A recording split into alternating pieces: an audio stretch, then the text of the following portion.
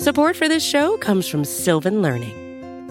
When children love learning, they can tackle any challenge life throws at them. Sylvan's Insight Assessment can help you determine if your child is ready for what's ahead. It can also identify gaps in learning and point out areas that could be of concern for your child so they can tackle what's to come. And right now, it's the best price of the year at $29. Go to sylvan29.com to learn more and get your child's assessment for only $29. That's SYLVAN29.com. Insider Bengals podcast, former Bengals linebacker, Takeo Spikes. I was frustrated because you can tell certain coaches' hands are tied. It's like, what are we doing? You know, what are we here for?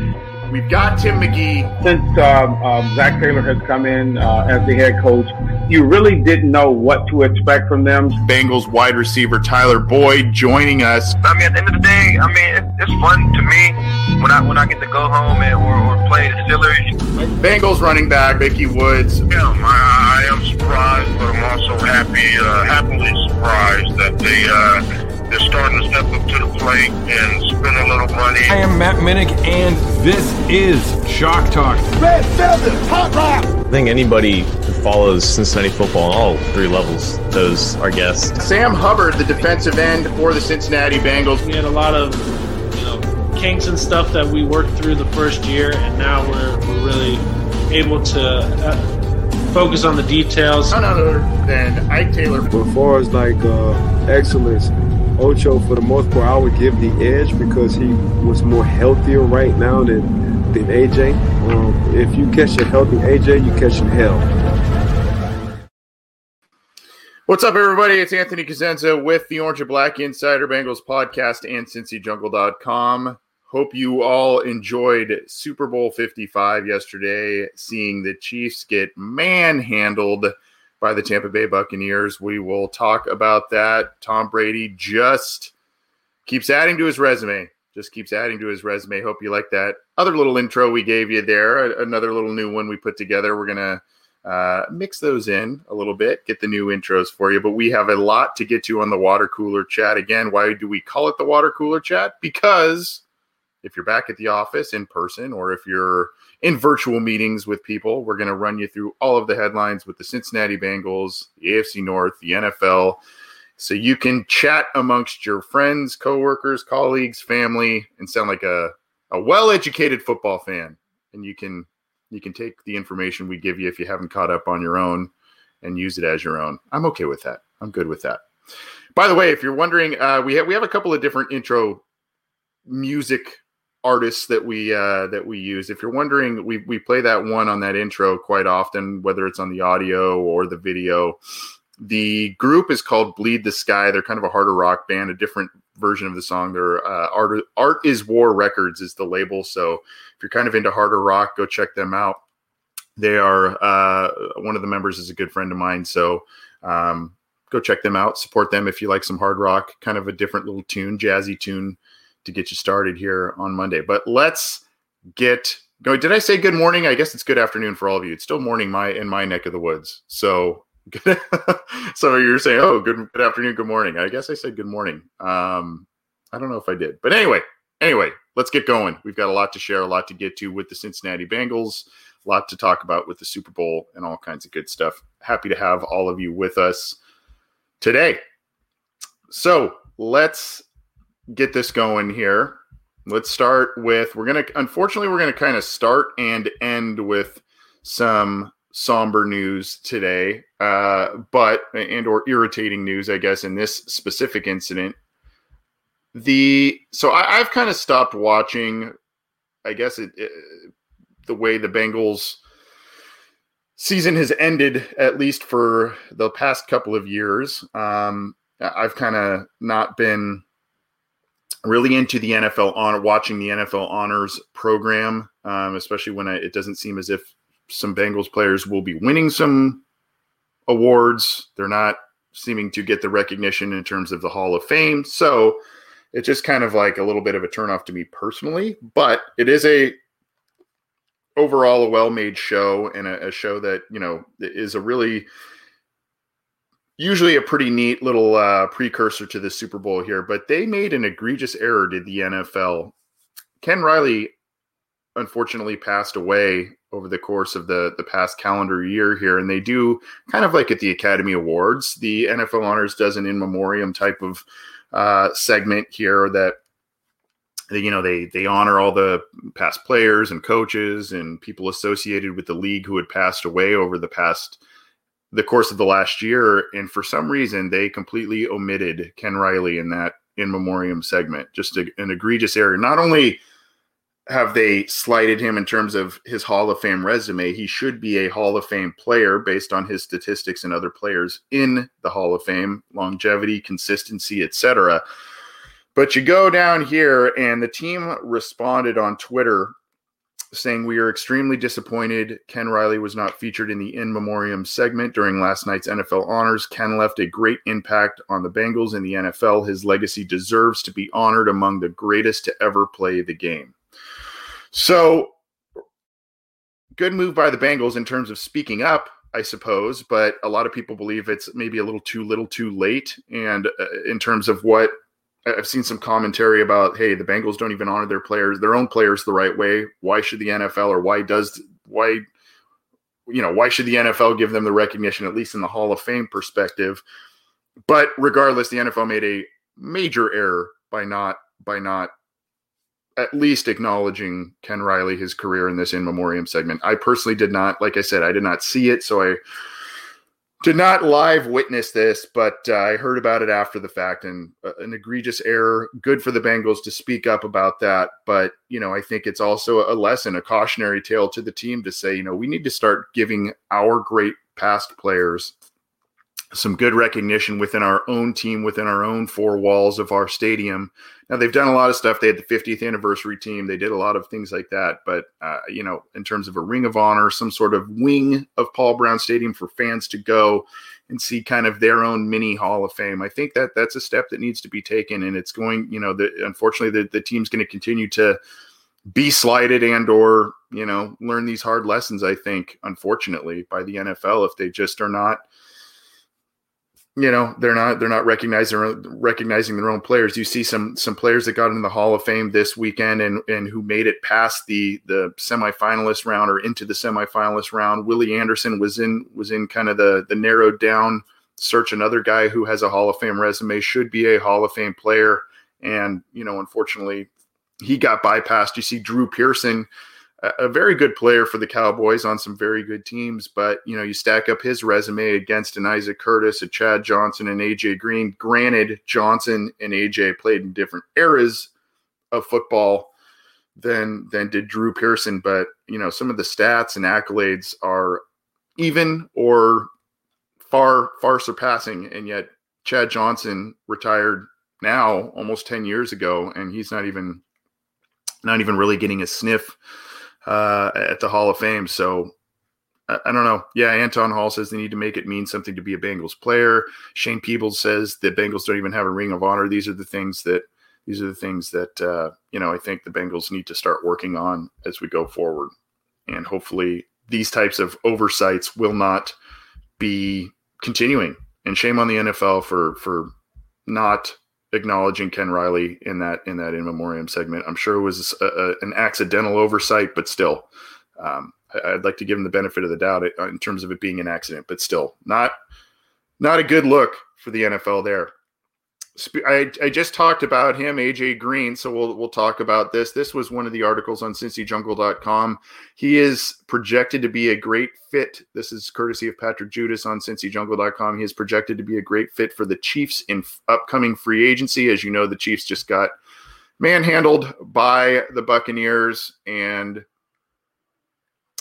some of the things that came about that, I think the big thing there was, the offensive line for Kansas City was a mess. Obviously, there was some other news outside of a lot of players' control based on a poor decision that a coach made and some stuff there. But, you see here, ESPN's Bill Barnwell says that Green could be a guy that Kansas City looks to for a rental deal going on here. He had a dismal 41.3 7% catch rate through the first 5 weeks of the season, pieced together 2 good games. And so now they think he could be a rental deal kind of guy to help the Kansas City Chiefs next year. On the rare occasion that Patrick Mahomes was able to avoid pressure and get a pass off, he, some of the balls seemed to be catchable, and though they were tipped, they were going through Chiefs receivers' hands, that sort of thing. So,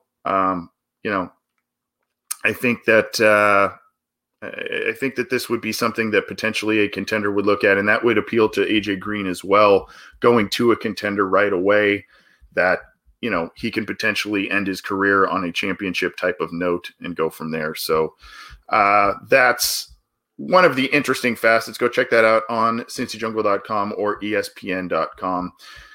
One of the things that came about, and we're going to talk about this on a segment on Wednesday on our deep dive show, one of the things that I think you can take away, aside from pass rush and offensive line, still remains a very important facet to any team winning the Super Bowl.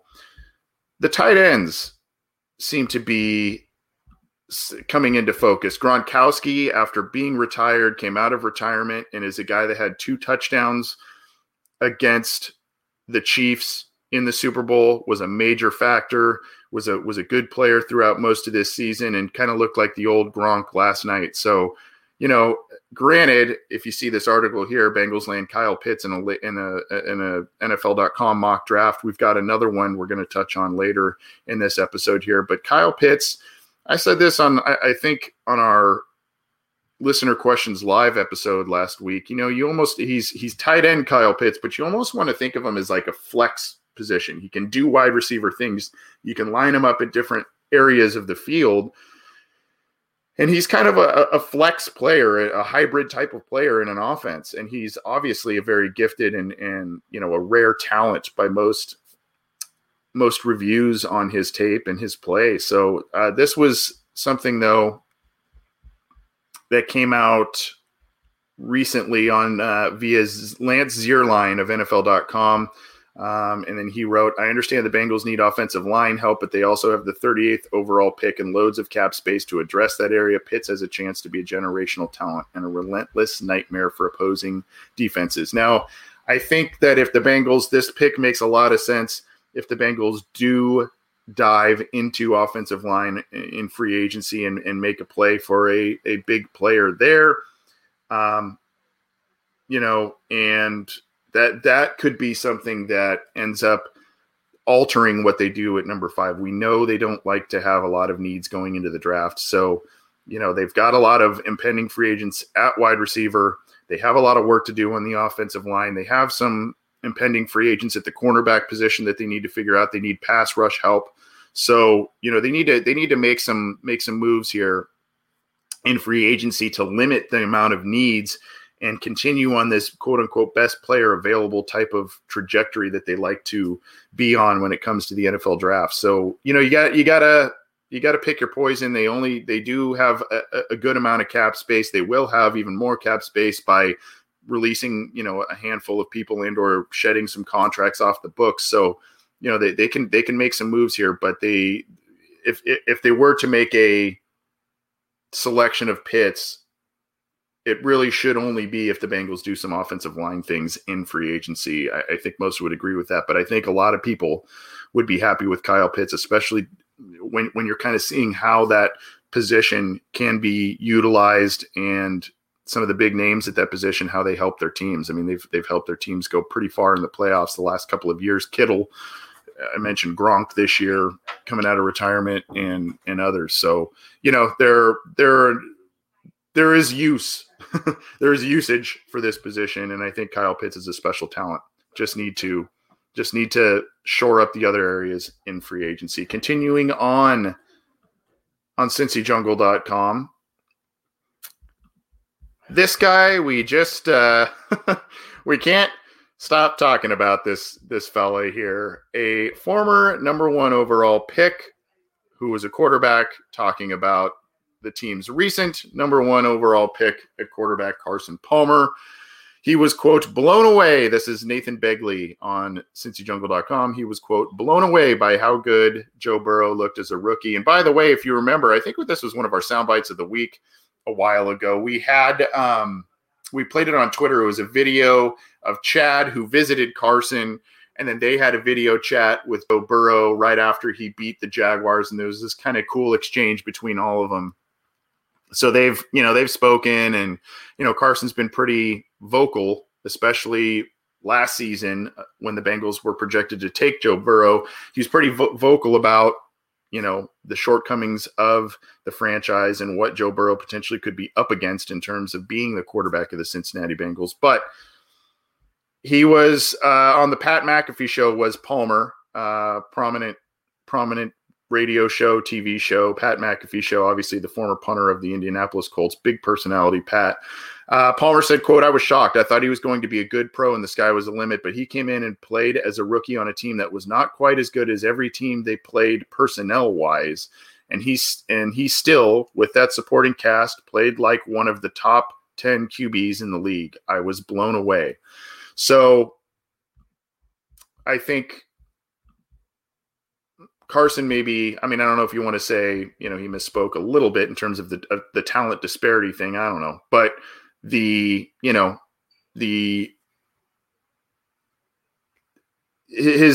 assessment of Burrow and the fact that the Bengals still only won, 4 games in a tie this last year. They still are they've got the top 5 pick for a reason. They had a lot of injuries, et cetera, but they have a lot of roster deficiencies. So he's not totally speaking falsehoods when talking about the Bengals not being a very good team last year. So, he was impressed with Joe Burrow, thought he was a top 10 QB in terms of what he saw on film. I think a lot of people started to believe that before he got hurt too. There were a number of great performances. You look at the Eagles game, you look at the Cleveland games and whatnot. There were a couple of really, really nice games by Joe Burrow, even though the protection wasn't holding up. So Carson Palmer was impressed. I think a lot of Bengals fans were impressed. And hopefully Joe Burrow pulls a Carson Palmer, and not the trade me thing. I'm talking about his rehab recovery and that he comes back and is ready week 1 like Carson was after that playoff knee injury that he suffered. And hopefully Joe Burrow does the same thing in his back right away and is effective right away like Carson was for the most part. Let's keep rolling on here. This was from a few days ago. Barely missed the cut of making our last water cooler chat, I think. This is Zach Taylor talking about wanting to keep Carl Lawson and William Jackson III. And if you saw Pass Rush last night, mostly from our good friend Shaq Lawson, who had, I think, double-digit quarterback pressures last night against backup tackles. The Chiefs' line was a mess. But Zach Taylor would preferably keep both Carl Lawson and William Jackson III this offseason. That's another article on CincyJungle.com, and some of the quotes are courtesy of Jay Morrison from The Athletic. Quote, those are 2 guys we think highly of, and we want them to be Bengals for certain, Taylor said.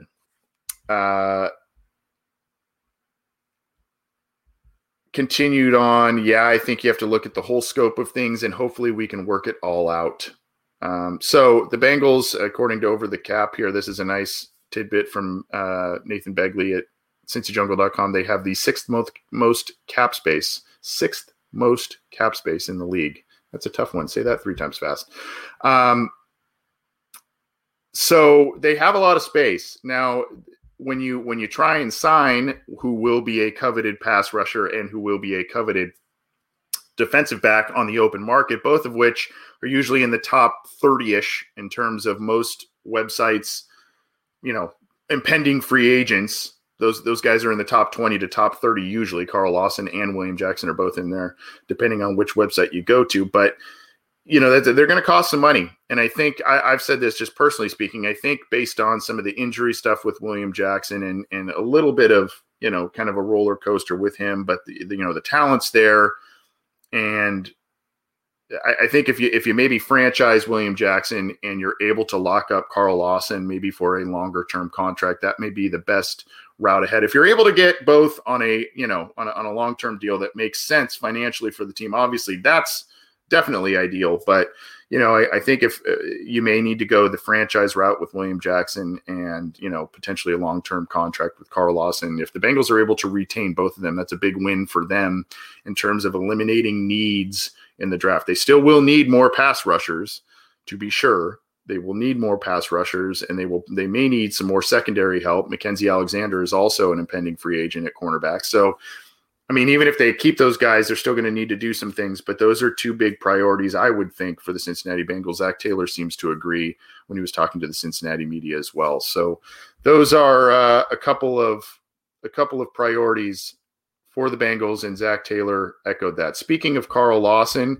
he sent out a tweet just to remind everybody last night as to his importance, I guess, subtly talking about his importance to a team. Last 2 games show why you need to affect the quarterback to win, says Carl Lawson. Obviously talking mostly about last night. You saw that Patrick Mahomes was running for his life last night and did not look like the same quarterback that he usually does, but still made some miraculous throws despite all the pressure. But Carl Lawson just telling you, hey, I'm important. My position is important. What I do is important. So that's something to note there. And he's just kind of doing a little friendly tap on the shoulder. Oh, hey, just to let you know, in case you didn't see. Michael Flukas also saw there. Anarumo told Lawson to limit his pass rush moves. Do you think are you sure that they want him? You know what? I saw that. That's from I think where that was sourced was from Ace Boogie, our buddy on the podcast channel. He talked about that recently on another show. And, he has some, credible sources, I guess, that he is noting by relaying that information. Kind of a damning thing. We talked about a little bit on our listener questions live last Friday as well, that this question. And yeah, Anarumo seems to be a guy who is very this way or no way. And that's kind of that. And so when there are some players that are doing things outside of what his little world or what he's trying to create, he doesn't like that. That's why Carlos Dunlap was gone. And, apparently this report about Carl Lawson, that's another one that's, a little bit of a head scratcher. So there may be something there that you're right, Michael. There may be something where Carl Lawson says thanks, but no thanks. And maybe that's when the Bengals say, well, we need pass rush help. And so we're going to franchise you if you're not going to take a long-term deal in these discussions, and they kind of force him to stay. And then maybe they do the long-term deal with William Jackson, if that. So that's something to keep note of as well. But these things, if they are accurate, and I tend to believe them, and we're going to talk, by the way, just now, it's a good segue to Carlos Dunlap. If these things are accurate, which they seem to be, there's a lot of not so great evidence, damning evidence against Lou Anarumo as defensive coordinator of this team. And the Bengals decided to keep him around this offseason when they could have made a change there, and they did not. So he's got a lot to prove. Obviously, a lot of players on his side of the ball have to stay healthy, but this team needs to rush the passer. They need to be able to rush the passer. So Carl Lawson is a must to keep, but they also need to supplement him with more help too. And if you saw Shaq Lawson, I mentioned, just was a maniac last night. And he, on the last water cooler chat I talked about, there was, he addressed the media kind of saying what happened with the Bengals. And that was just kind of egg on the face for the Bengals there too. So I don't know that bridge will be mended, as Shaq Lawson is looking to, Shaq Barrett, is looking to, potentially enter free agency. I don't know that bridge has been completely burned or not with the Cincinnati Bengals if he's coming back. So that's something to keep an eye on there too. Here is some more. I know we don't want to dig up the past, but there's more that has come up from Carlos Dunlap in the departure here. You see here, Carlos Dunlap reveals how his Bengals career ended in CBS Sports interview. This is from John Sheeran. By the way, John, when Carlos Dunlap was traded, go back and listen to one of our episodes. John relayed some information from Carlos Dunlap Sr. He had a phone conversation with him and relayed some of the things that Dunlap Jr. had been telling him about his experience in the locker room. But pretty eye-opening. This is more stuff for Dunlap and his relationship or non-relationship with the Bengals, Lou Anarumo, Zach Taylor, etc. This is on the Zach Gelb show from CBS Sports. He notes that there's still a lot of love and respect still for Cincinnati, but basically there's a lot here. I'm trying to scan to the meat of this. Basically, he did note, I listened to the interview, he did note that the nail in the coffin wasn't necessarily him going and relaying the depth chart thing. The nail in the coffin in terms of him being traded was more when he came out and said, hey, I've got this apartment that's or this house that's for sale, and that was kind of that. But he went into detail as to, you know, what happened and how the relationships deteriorated. When it came time to talking about Zach Taylor and Lou Anarumo being the right people to build the Bengals back up, he was very non-committal. I quote, I can't answer that question. I don't have that experience. I just know that they're committed to whatever their vision is, and it's clear that I was not one of those pieces. And it seems like AJ and Geno, their time is coming too. I guess it's changing of the guard. They want new faces. So, again, he wasn't very glowing in his praise of the Cincinnati Bengals and their staff, but you know, he laid some things out. Again, timelined how things played out for his trade to Seattle. The Bengals, you know, they got a low round pick and they got BJ Finney, who didn't even play for him this year. They got a backup offensive lineman, and who knows if he's going to stick around. So, you know, that's and Dunlap ended up having a good string of games for the Seahawks there as they made the playoffs, got ousted in the first round. But, you know, it seems like Seattle kind of won out in that deal. But, you know, I guess if Dunlap was not getting along with the coaches and there was a lot of friction there, you got to think addition by subtraction a bit there.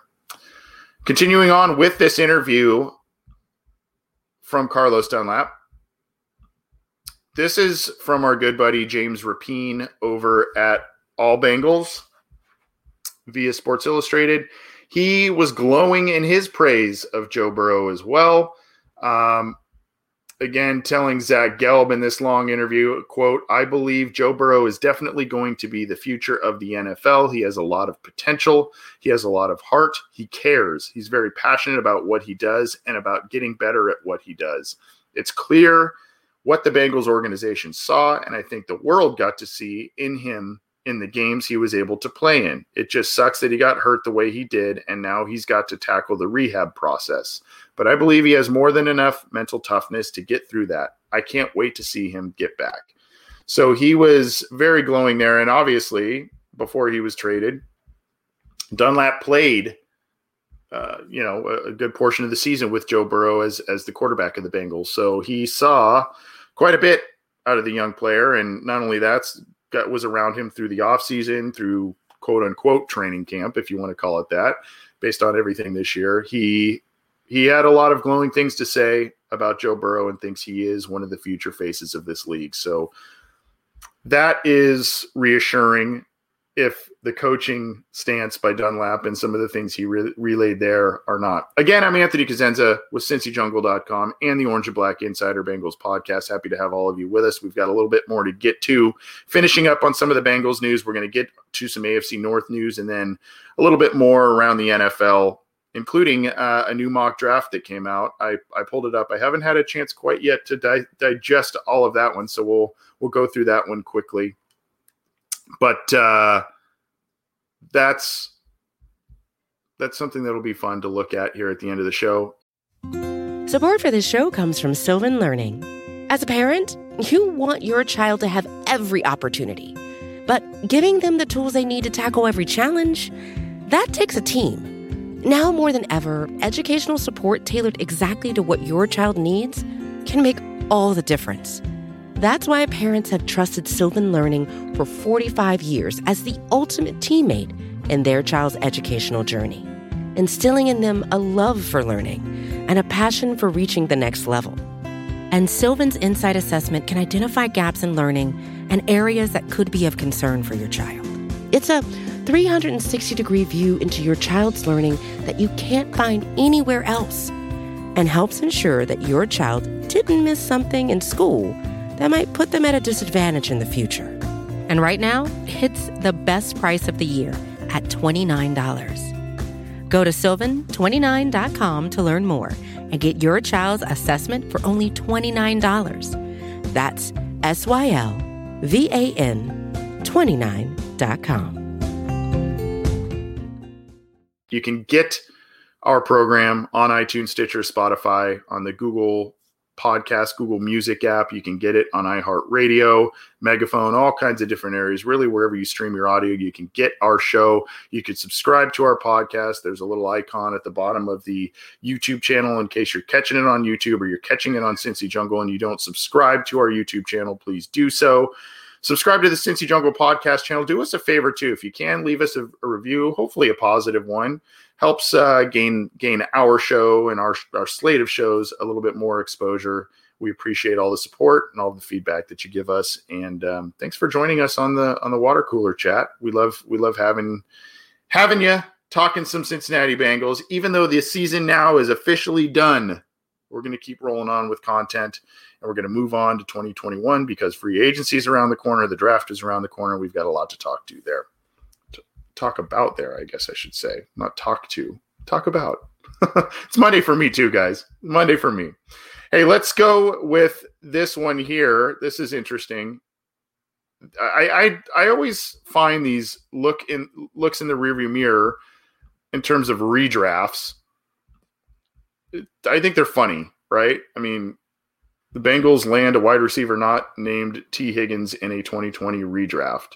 So the redraft here, obviously Ben Baby of ESPN went right into Joe Burrow. He had the pick there. Then he goes with Laviska Shenault instead of T. Higgins as a new pick. And his rationale here is the Bengals were thrilled when Higgins was available at the top of the second round of 2020. But after his rookie year, there's no way Higgins lasts that long in a redo. However, Shenault isn't a bad option for a team that needs a receiver. His 3.7% catch rate above expectation ranked third among rookie wide receivers. According to NFL Next Gen stats, he also caught 50% of his targets in tight windows, which led all rookie wideouts. So really, this is just about Higgins being gone off the board, Bengals needing wide receiver help, so they go with Laviska Shenault. Obviously a different build, a smaller guy than Higgins in terms of height, but Laviska Shenault was a guy I personally like because I saw a bit of him playing in Colorado, and he's a guy that just does a lot of different things. He's a big play looking for a place to happen. Unfortunately, Jacksonville with their quarterback issues and all kinds of stuff this year, they were a very disappointing team, and so he didn't get to showcase himself as much as I think a lot of people would like. But with a quarterback change, a coaching change, Urban Meyer now in charge down there, I think that I think you'll see a pretty good improvement by Laviska Shenault going forward there. I'm sorry, I'm looking at a question here from Antoine Elliott saying, I made it. Where'd you get your running tiger hat? I don't know which running tiger hat. Is it this one? Is that the one you're talking about? Antoine, if so, found that online. I think that was a Fanatics or Bengals Pro Shop purchase. So check that out. Anyway, I saw that question. It drew me in. That question drew me in and distracted me a little bit, but in a good way. Let's move on to the AFC North, shall we? Let's talk a little AFC North. There's some news there, even though they did not play.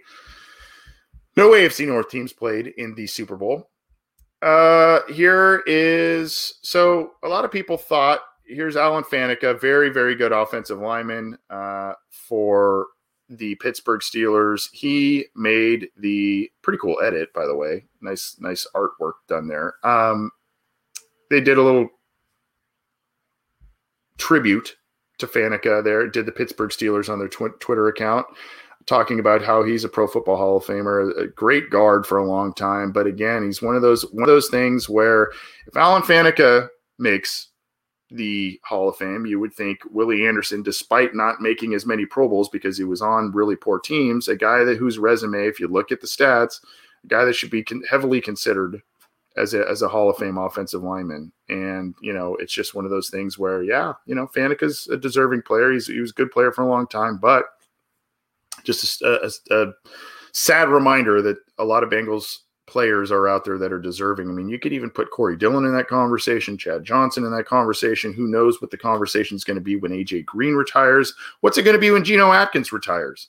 I mean, essentially, Geno Atkins was a guy that you look at was one of the top 2-3 interior defensive linemen of his era. I mean, it's basically Aaron Donald, and then you got Geno Atkins, Fletcher Cox, and Ndamukong Suh.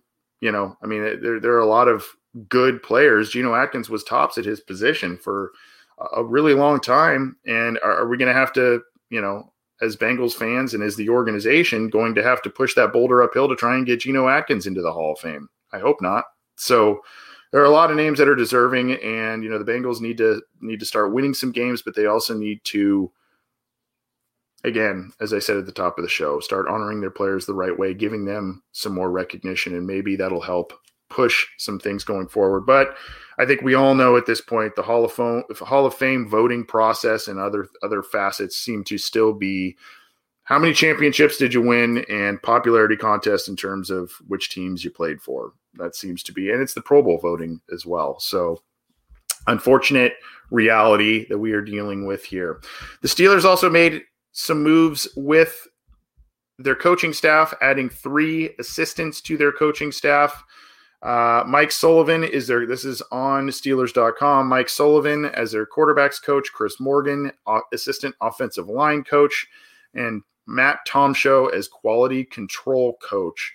The big one there that sticks out to me is Morgan is the assistant offensive line coach. The Steelers offensive line has always been just a hallmark of what they do. That's why they run the ball well. That's why they've, Big Ben's had, he's a great talent himself, but he has played behind some great offensive linemen in his time. This was an uncharacteristic, even though the Steelers went far and had at one point they were undefeated throughout most of the season. The offensive line was surprisingly, uncharacteristically weak. And, they're getting older at some spots, but I think, there was just a lot of issues going on there. And so they need to retool that. They got rid of Fichtner, their offensive coordinator. And so they're really doing an overhaul on the coaching staff on that side of the ball. Mike Sullivan as the quarterback's coach, Chris Morgan as the assistant offensive line coach, and then Matt Tomshow as a quality control coach. They added 3 to their staff. Moving on to the Baltimore Ravens, they signed a familiar face and a guy that just never really was able to latch on to the Bengals roster long term. They've re-signed cornerback Davonte Harris. He's a guy who was, bounced on and off the Bengals roster, and now he is with the Ravens again. They re-signed him, so he'll be grinding for a roster spot. Pretty good secondary does the Baltimore Ravens have at this point. Marcus Peters, Jimmy Smith, a lot of good players back there. Not Marshawn Lattimore, excuse me. Name's escaping me at the moment, but Davonte Harris adding to that stable, and he's gonna grind for a roster spot there next year going forward. New odds are out if you are a bettor in terms of odds to make it to Super Bowl 56. This is courtesy of Spotrack's Twitter account.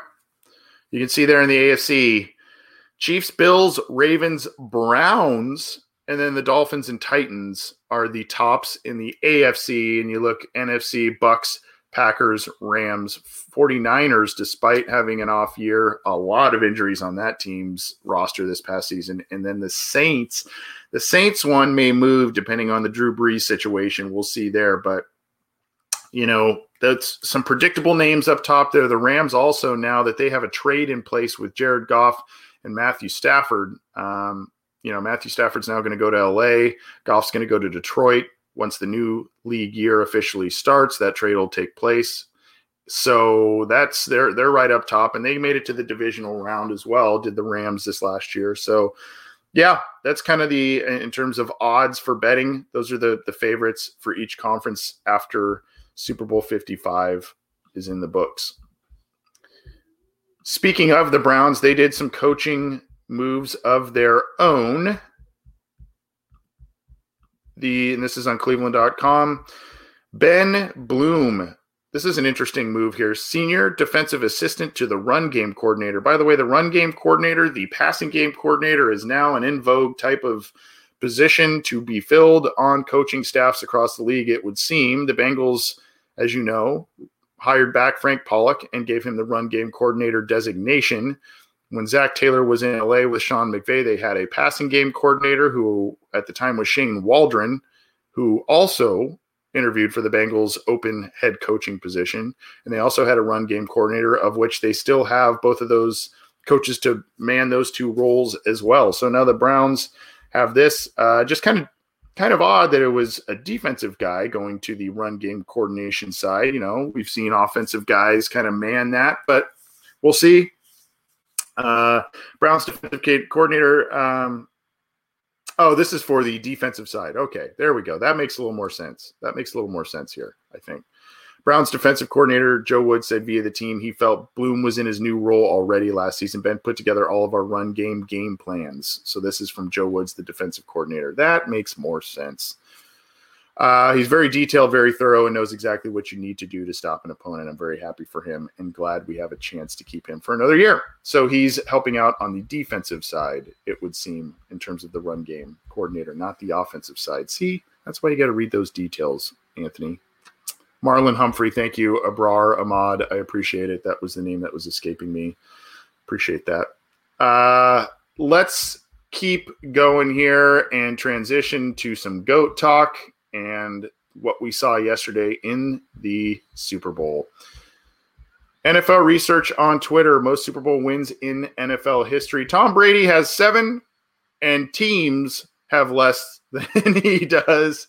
You look at the Steelers and the Patriots, obviously, Brady, an architect of those in New England, but Cowboys, 49ers, some of the most successful franchises in the NFL do not even have as many Super Bowl wins as one singular quarterback in Tom Brady. And that is courtesy of NFL Research's Twitter account. Just unbelievable. Unbelievable. And I got to say this, I said this to Ken Anderson when we had him on the show a couple of weeks ago. Look, I mean, I obviously had the discussion, Tom Brady's in that discussion for greatest of all time, and maybe this weekend would change my mind, and all that kind of talk. I still was a big Joe Montana. I just saw the things Joe Montana did, not only to the Cincinnati Bengals in 2 Super Bowls, but just what he was doing in a different era of quarterbacking. And I just kind of maintained that was just my guy. What Brady did this season away from Belichick, having the 3 road wins all the way up to the Super Bowl and then winning at home against Patrick Mahomes and the Chiefs. It was just, a very special season. So, it's very easy. I guess a lot of people already had Tom Brady as the GOAT, but, it's very, very hard to debate otherwise. I know Ken Anderson did put out an interesting name from the Wayback Machine and Otto Graham, a name in Browns lore, but I think we're witnessing something pretty incredible in terms of Tom Brady's career. And he did last night. If you heard him too, he was saying, "I'm not going anywhere. I'm not retiring." That was the one thing I wondered, if he was going to win one away from Belichick with a different team. If he was to win it, would he say, "That's enough for me. I'm good"? And he says, no, he's going to keep going. He's going to keep going. So that's I guess where we can go next, because Bruce Arians, and this is courtesy of NFL.com, Bruce Arians, Super Bowl winning coach Bruce Arians, who assembled this kind of veteran all-star team with Tom Brady, with with Rob Gronkowski, and with Antonio Brown, among others. He says, quote, he's very confident that the Bucs can bring back most of the title team in 2021. Kevin Patra is the writer of this on NFL.com, and this was in the aftermath of the win. He says he believes they will figure out how to keep their core together. I'm very, very confident, Arians said Monday in a Monday morning virtual press conference. I have all the trust in the world that GM Jason Licht and what he could do. These guys, they have a bond. There will be dollars involved, but I think that this group is so close that sometimes dollars don't matter. We're going to do everything we can to get the dollars right because they earned it. The things that sticks out to me. Do you remember? I don't know if you remember this. The Bucs kind of had a pretty good start, and then November there was all this talk. I think Brady mentioned it in his little post-game speech yesterday. There's all this talk about they're not going to go far. They're not going to do very well because they were struggling. There was one bad loss on prime time and all this stuff. And then there was talk that Brady and Arians weren't getting along, and all of the chatter. And yet they pulled it together, all of these big personalities and all of these star players and these exuberant coaches. Arians is kind of an interesting personality as well. They pulled it together and they ended up, being the super team that a lot of people thought they were going to be and winning the Super Bowl. So, they've got Leonard Fournette. I guess that's a guy they need to make a decision on. There's I think Chris Godwin, is he going to be a free agent? I need to look about that. They're talking here on the, keep the trio of Evans, Godwin, Brown together. I know Antonio Brown's another interesting player to have on a roster. And, you always got to monitor what's going on there based on some of the off-field stuff with him. But, the Arians thinks they're going to keep the team together for the most part, and they'll make another run at it next year. Brady sounds like he's going to be back. So, that's where they're at in Tampa Bay. Quickly, I thought this just real quick. We can't talk about the Super Bowl. We're going to talk more about it, but we can't talk about the Super Bowl without talking about the halftime show. I'm not a gigantic fan of The Weeknd. I knew some of his songs, etc., but I thought it was pretty creative in terms of what the show was. Very, very different. I thought the Funhouse thing that he was running through in terms of what they built, I thought that was kind of a cool thing. And he's talking about still buzzing from last night. I couldn't stop smiling the whole performance. Thank you, Pepsi, NFL, Rock Nation, for believing in me to bring a fresh new take on the halftime show. Apparently, I had read somewhere that he spent about $7 million of his own money to help put this stage and the performance together. So it was pretty entertaining. I don't know that I would stretch and say it was the best thing I've ever seen, but in terms of performances, but I thought it was pretty entertaining, and he put on a good show, and it was very unique. Like the people in kind of those little, I don't know what you would call it, almost looked like a political booth type of thing. I don't know. It was weird. People had like the bandages over their face. It was pretty unique. So he's still smiling, is The Weeknd, in terms of his performance yesterday. Pretty entertaining. Moving on and echoing what a lot of people are saying about offensive line help.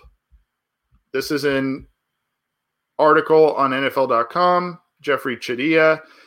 Patrick Mahomes is human after all as Chiefs fall to Buccaneers in Super Bowl 55. Really, this was not, I don't think, Patrick Mahomes' fault. I mean, you saw him scrambling around trying to make things happen. And, in the instances that he was making some actually quite miraculous throws. I mean, he's falling down and throwing them up to his receivers. Sometimes they were bouncing off their hands, bouncing off their face masks. They just, other times it just was just out of reach, but he was running for his life. The protection up front, which was the big worry for a lot of people that were rooting for the Chiefs. The protection up front was awful. Eric Fisher tore his Achilles. That was a huge loss. Mitchell Schwartz couldn't play on the other side, who's quietly one of the best offensive linemen in the NFL. So they were a mess at tackle. They had all kinds of issues on the interior, and Shaq Barrett just had a field day, as we mentioned. Devin White was absolutely everywhere yesterday. I know he's not the greatest in pass coverage, and that's one where you say, well, is he the best linebacker in the NFL? A lot of people would say no, because he's not great in pass coverage, but he had an interception yesterday. He actually gets after the passer in terms of blitzing. He had quite a few sacks this year. He's a very good player, very active player, and that's what his tape showed as a college player. So he's a very good player, and you know, they just harassed Mahomes all night. And, you know, he said it, and he says it here, quote, "This is the worst I've been beaten in a long time." And I think he probably wouldn't say it this way, but I think he meant it in a number of senses of the word. Not only beaten on the scoreboard, but beaten physically. He took a lot of hits, a lot of pressure, was scrambling around. And unfortunately, it was just kind of an ugly performance by the Chiefs in their offense. So, yeah, Tyler Thies here says that game last night proved that O-line makes great QBs elite. I don't know. I mean, I think you could still be an elite quarterback behind a not great offensive line and or mask some of those deficiencies. But I think it definitely accentuated the importance of having competent offensive line play and having depth, having guys that can come in and play at least relatively well if your starting stars on the offensive line go well. I think that's what really should be taken away as well. Aside from, you got to have the great starters, or you got to have quality starters along every part of the offensive line. You got to have depth. You got to have guys that you can rely on in spot starts that you can say, you know what, we can get through this week and win this week with this guy playing right tackle, or, you know, what have you. And I think the Cincinnati Bengals, I hope they were taking ample notes last night. I hope they were taking ample notes if they already didn't learn their lesson from the Joe Burrow injury. And Antoine Elliott says he was pressured the most in Super Bowl history. Yeah. The other thing that a lot of people are kind of getting a little, I guess the old school football fans are getting a little up in arms about is in this, the Antoine Winfield, he got a taunting penalty on a fourth down. If you remember, he was kind of giving him a peace sign or two fingers or whatever, after he knocked away a kind of a prayer throw by Mahomes on a fourth down. He knocked away from Tyreek Hill, and Tyreek Hill was a minimal factor for the Chiefs, as were a lot of their weapons, really, because they just couldn't get anything going on offense. Antoine Winfield, a rookie, said something I just had to do. Now, for a little bit of background on it, these two teams played earlier in the year. Tyreek Hill scored on a play and with Antoine Winfield in coverage, and he gave Winfield that same peace sign, like, see you later, I'm in the end zone, bye. And so Winfield really, really remembered that and wanted to, he wanted to give it back to him. The taunting, it was something I just had to do, said Winfield. When we played them earlier, Hill went off on us. He backflipped in front of my face and gave me the peace sign. So it was only right that I gave him the peace sign right back to him at this moment. It felt amazing to be able to do that. I'm not even going to lie. So, some people may say, rookie, a little childish, whatever, a little immature, but Tyreek Hill, the veteran, did it to him earlier as a little taunting thing earlier in the season. And now Winfield, the rookie, who got the better of the situation in the more important game, gave it back to him. And, some people are criticizing Winfield a little bit in that moment. Others are not. To each their own, I guess. I don't really have a dog in the fight, but it was a moment where you go, oh boy, that was that was right in your face. That was right in your face. Here, let's end on this. Well, sort of end on this one in terms of some news here. This is a 3-round mock draft by Chad Ryder of NFL.com. I'm going to pull this up. If you have not seen it, I'm sure we will be relaying this on Cincy Jungle as well. So if you look here, we're gonna just cruise through this here in the first round.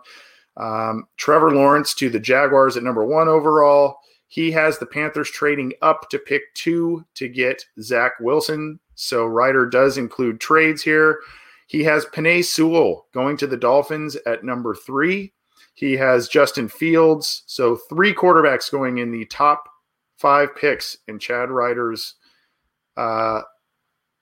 mock draft, and then you've got Kyle Pitts going here.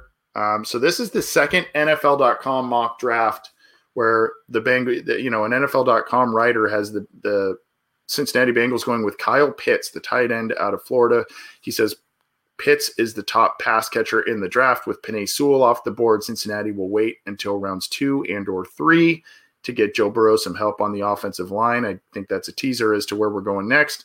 The Bengals go with the Florida product. It would be the third time in the past 12 drafts that they selected a tight end in the first round, Gresham and Eifert included. So we're going to scan down here, and I'm going to pull up the second round picks here. Some other interesting picks here now that he's got the draft set. He has the Chiefs at 31 taking Carlos Basham, an edge rusher. He really did some good things at the Senior Bowl. And then Joe Tyron, an edge rusher for Tampa Bay. At the end at 32 here, let's see if we can get to rounds 2 and 3. Okay. Pull this up. Just didn't want to scroll and make everybody dizzy while I'm doing that. I hope you appreciate that. I was trying to be kind to you guys. I was trying to be kind to you. Okay. Here we go here. Top of round 2. Jacksonville takes Eric Stokes, a cornerback out of Georgia. Jets take Joseph Osai.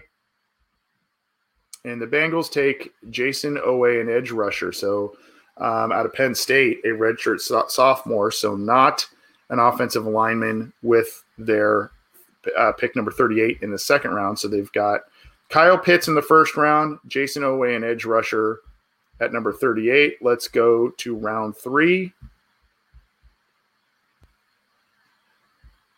Ellerson Smith to the Jags at the top. Dylan Moses, a linebacker, intriguing player to the Jets. And Bengals take Wyatt Davis, offensive lineman. Wyatt Davis is what they have with their third round pick. So that's a guy that a lot of people have been talking about for the Cincinnati Bengals as well.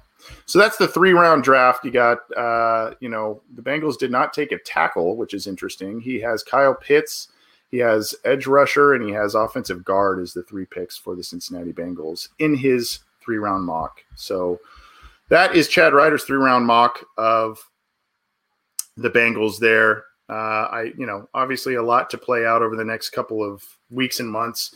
I see our friend DJ here in the live YouTube chat saying Jason Owe is a genetic freak. Yeah, he is. It's one of those. It's kind of one of those classic. I think one of those classic round 2 picks. First round traits, first round physique, all that kind of stuff. And then you've got, where's the, does the production match that, all that kind of stuff. So maybe that's where that makes sense. And the Bengals, like I said earlier in this episode, the Bengals need edge rush help. Whether or not they keep Carl Lawson, they're going to need edge rush help. So that's something that needs to be addressed. And, if the Bengals do some things again on the offensive line in free agency, and then you see those picks, you got, Wyatt Davis, an interior offensive lineman. The other thing the Bengals need to address with their interior offensive lineman, they've got Trey Hopkins nursing a knee injury, and very last game of the year, he gets a knee injury. So we're not sure that he's going to be back week 1. So the Bengals need to figure out something, whether they have immense trust in Billy Price to hold down the fort or what have you.